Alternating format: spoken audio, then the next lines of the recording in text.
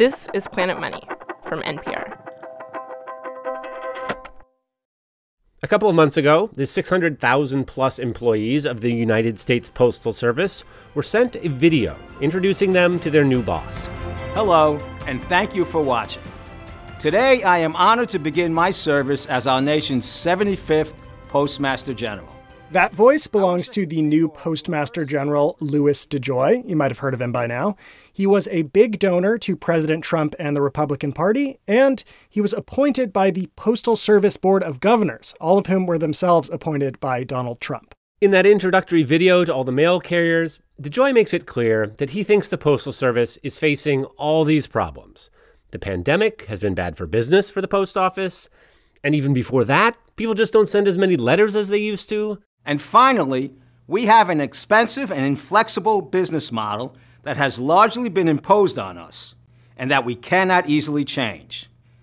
But I did not accept this position in spite of these challenges. I accepted this position because of them.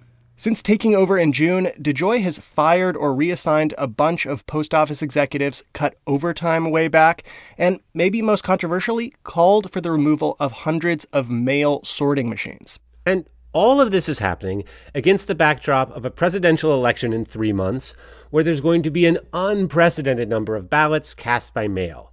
Democrats are worried that all of DeJoy's moves are going to delay the mail in a way that hurts people's chances to vote. Hi, I'm sorry. We're trying to find a place in the House that's quiet. This week, we called one of those Democrats, Congresswoman Carolyn Maloney, at her home in New York. We're running an office out of my home now since we're all quarantined anyway. I'm sorry. Anyway, I'm ready to go. What's up? The past couple of weeks, Maloney has been peppering DeJoy with this series of official letters demanding answers about the changes he's made. Which, can I just say, is 100% the right way to have a fight about the post office? You don't make these drastic changes in the middle of a pandemic. This is not the time to come in with actions that are disruptive to the post office, that's delaying mail. Representative Maloney and other Democrats are really worried about what DeJoy's up to. They're so worried that they cut their August recess short and came back to D.C. for an emergency session. Maloney has introduced a bill that would require the post office to keep services at the same level they were at on January 1st of this year. And on Monday, she's calling Postmaster General DeJoy to a hearing of the House Oversight Committee, which she chairs. We're hearing reports they're decommissioning machines that help process mail more quickly. They have taken mailboxes out. They are not allowing overtime. They've taken several steps that basically disrupt, sabotage the ability of the department to process the mail. And as we record this podcast, the Senate Homeland Security and Government Affairs Committee is questioning DeJoy themselves. This hearing will come to order. I want to start by thanking Postmaster General DeJoy first. As a country, we're all suddenly paying attention to the Postal Service in a way we haven't in years, which is probably long overdue. Because the United States Postal Service has been in this kind of slow-motion crisis for decades. Hello and welcome to Planet Money. I'm Alexi Horowitz-Ghazi. And I'm Keith Romer. The fight over the U.S. Postal Service is a lot bigger and goes back a lot further than the appointment of Louis DeJoy. It is a 50-year-old battle between public service and private enterprise.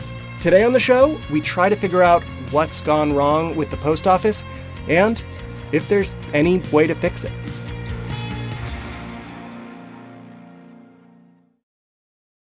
Economics is about more than just charts and graphs. Mainly, it's about people. If you ever see Lincoln squinting on a penny, it's because I squeezed the crap out of it.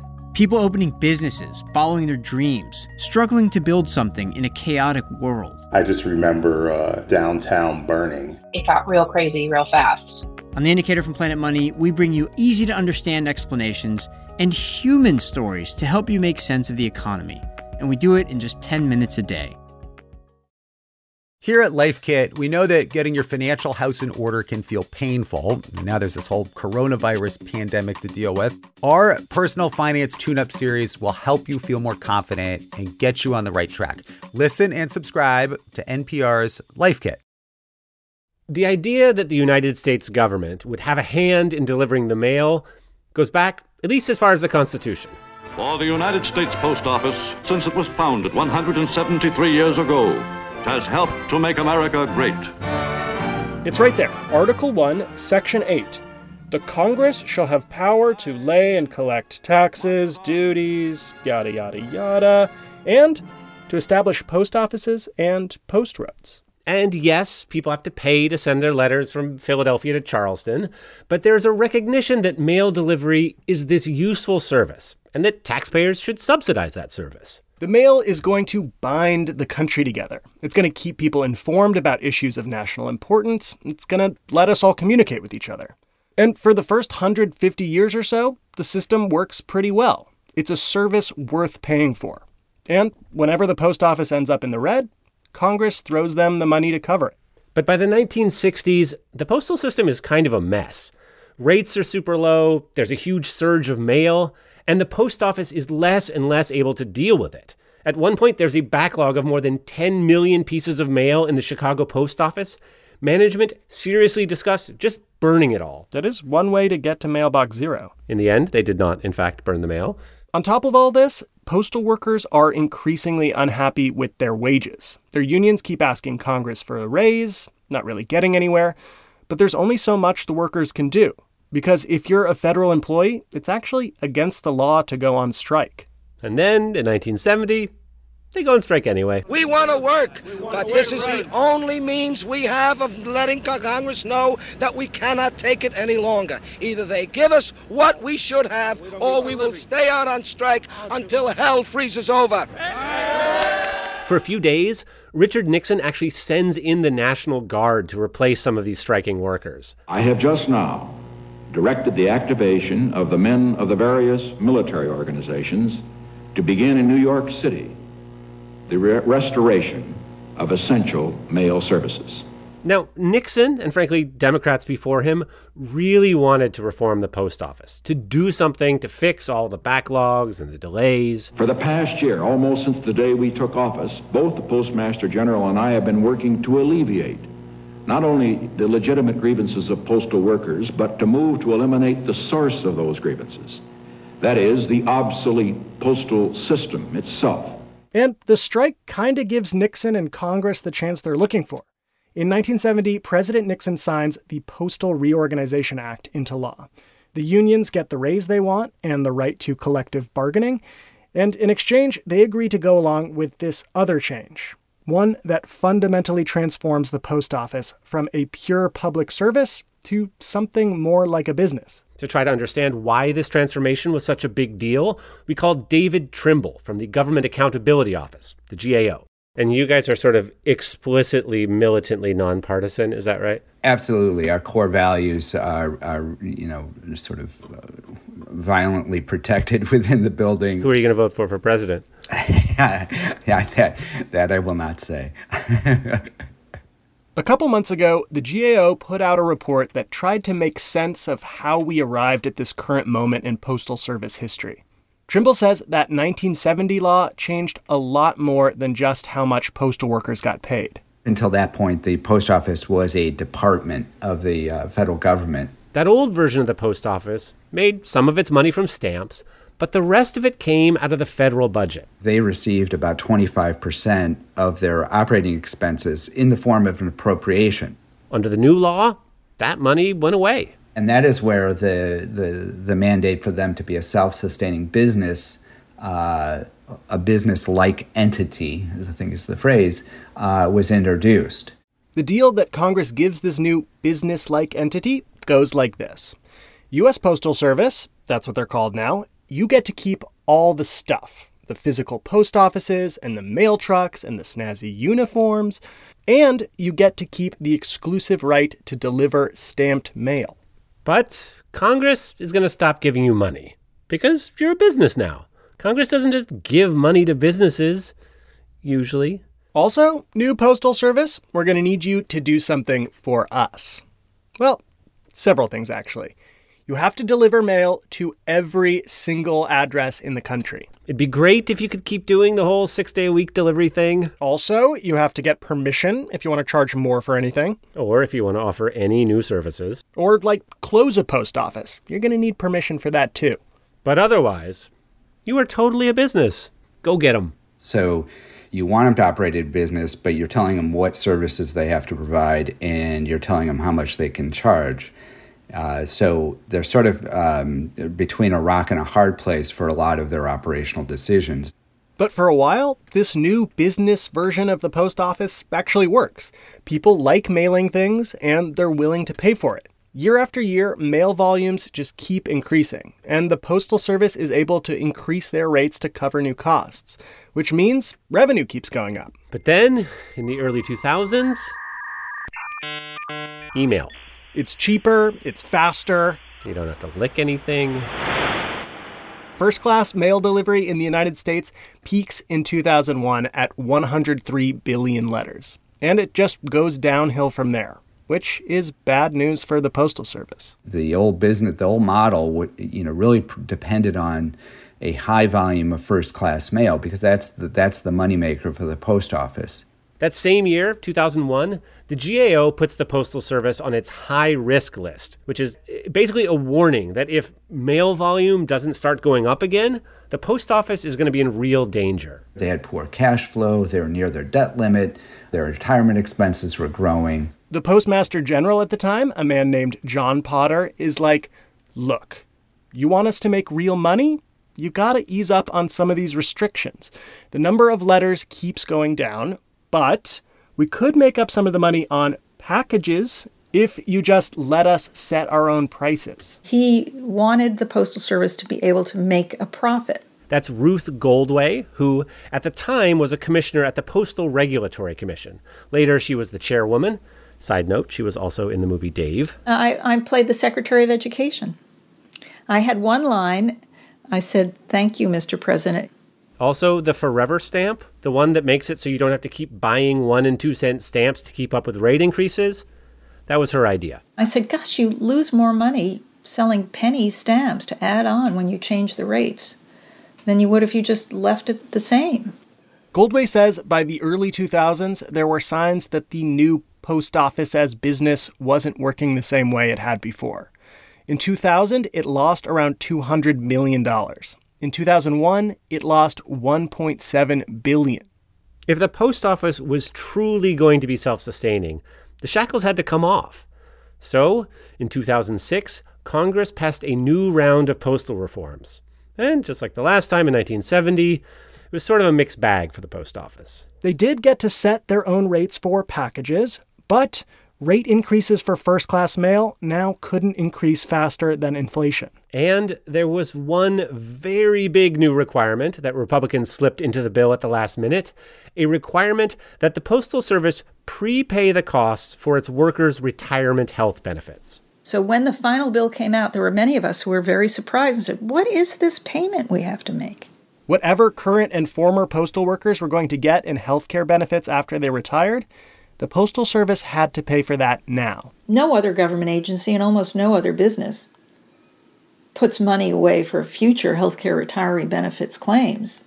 Starting in 2007, the Postal Service had 10 years, until 2017, to put together this giant pool of money to cover those costs for what would be literally millions of current and former workers. All of a sudden, because of this last-minute addition to the new law, the Postal Service is committed to putting aside $5 billion every year for the next decade, which, for an organization that was already struggling to turn a profit, is just devastating. For a few years, the post office does pay into this fund.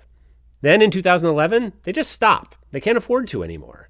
And now they owe a lot of money. And not just for the weird pre-funding the retirement healthcare benefits thing. On top of that, they also owe tens of billions of dollars for pensions and for workers' compensation. In 2019, that liability totaled $161 billion.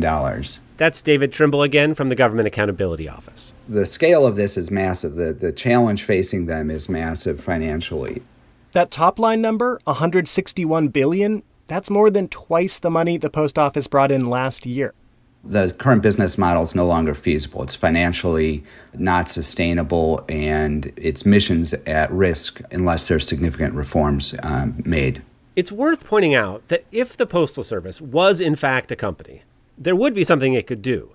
something that airlines and car manufacturers, these companies with giant obligations to pension funds and healthcare benefits that they can't afford, something that they do all the time: declare bankruptcy, reorganize its finances, renegotiate with its workers. But in this sense, at least, the Postal Service is not a company. Bankruptcy laws would not be available for the post office to exercise, and really it's up to Congress to address this issue. The series of choices that Congress has made over the last 50 years about how the Postal Service is conceived and what kinds of requirements and limitations should be placed on it, those choices have made the post office a sort of Frankenstein's monster. It's kind of a business, except it has so little control over how it makes money or how it cuts costs. It's kind of a part of the federal government, but except for a few tiny allocations for overseas voting and mail services for the blind, Congress doesn't pay for anything. The Postal Service did get a loan of $10 billion as part of the CARES Act, but that's just a loan. They're supposed to pay it back. So that $10 billion doesn't resolve any of the core issues in terms of the fundamental challenges facing the post office. That may get you a year or something, but your essential costs are still going to sink that boat. Which brings us back to the new Postmaster General and his new cost-cutting measures. After the break, what I like to call the joy of downsizing. Support for NPR and the following message come from TD Ameritrade. You can get smart with your investing with help from knowledgeable professionals, customizable tools, and education designed just for you at TD Ameritrade, where smart investors get smarter. Member SIPC. Hey, y'all, I'm Sam Sanders, host of It's Been a Minute. On my show, we catch you up on all the things in news and culture. The Space Force? I totally missed this. What is the Space Force? Stop it. Stacey, you don't know about the Space Force? No. What? I've been in my apartment for 4 months. Oh, man. Crushing it, Stacey. Thank you. Feeling good. News without the despair. Listen now to the It's Been a Minute podcast from NPR.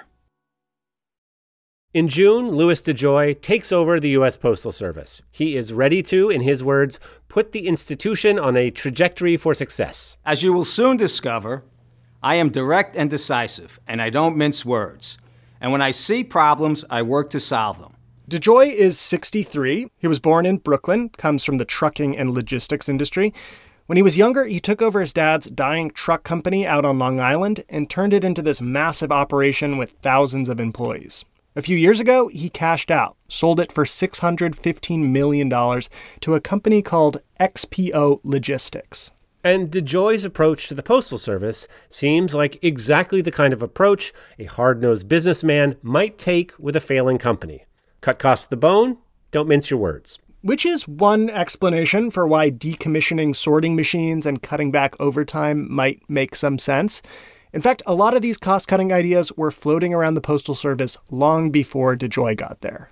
But at the very least, as a matter of optics, it does not look great. The president, Donald Trump, has gone on record saying that starving the post office of funding would be a good thing because it would make it harder to vote by mail. Which is why, when the new Postmaster General committed himself to cutting costs at the post office right away, despite the upcoming election, it set off alarm bells.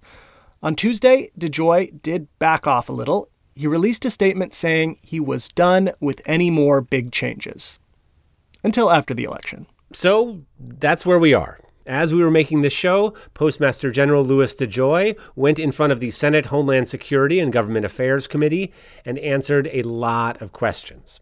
Some of them friendly. I just want to kind of go through and give you a chance to respond to some of these false narratives. Some of them not so friendly. Did you conduct any specific analysis on how your changes would impact seniors? Yes or no, sir? So, ma'am, the policy changes that Yes or no, sir? On Monday, he will face even more questions when he goes before the House Oversight Committee. So that's the immediate crisis at the Postal Service. But as we were listening, I kept thinking about the conversation I had with David Trimble from the GAO. Trimble's basic point was that the financial problems with the Postal Service go way deeper than you could solve by just cutting back on overtime or taking out some mailboxes. Whatever the solution is, It's not going to come from the office of the Postmaster General. It has to come from the same place that created the problem in the first place, Congress. The Congress needs to step up and address the core policy questions, which is, what is the mission? What are the core missions we want the Postal Service to provide? And given those missions, how are we going to pay for it? Is the post office a service the government provides? Is it a business? Those are political questions.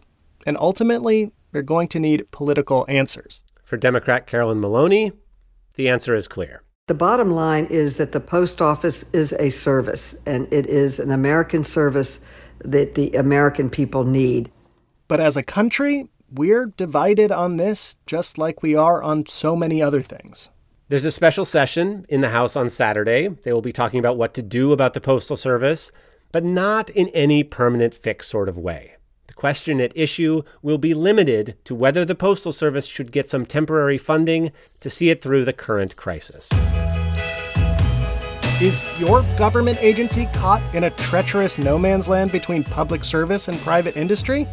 You could send us a letter, but we haven't been back to our office in 6 months.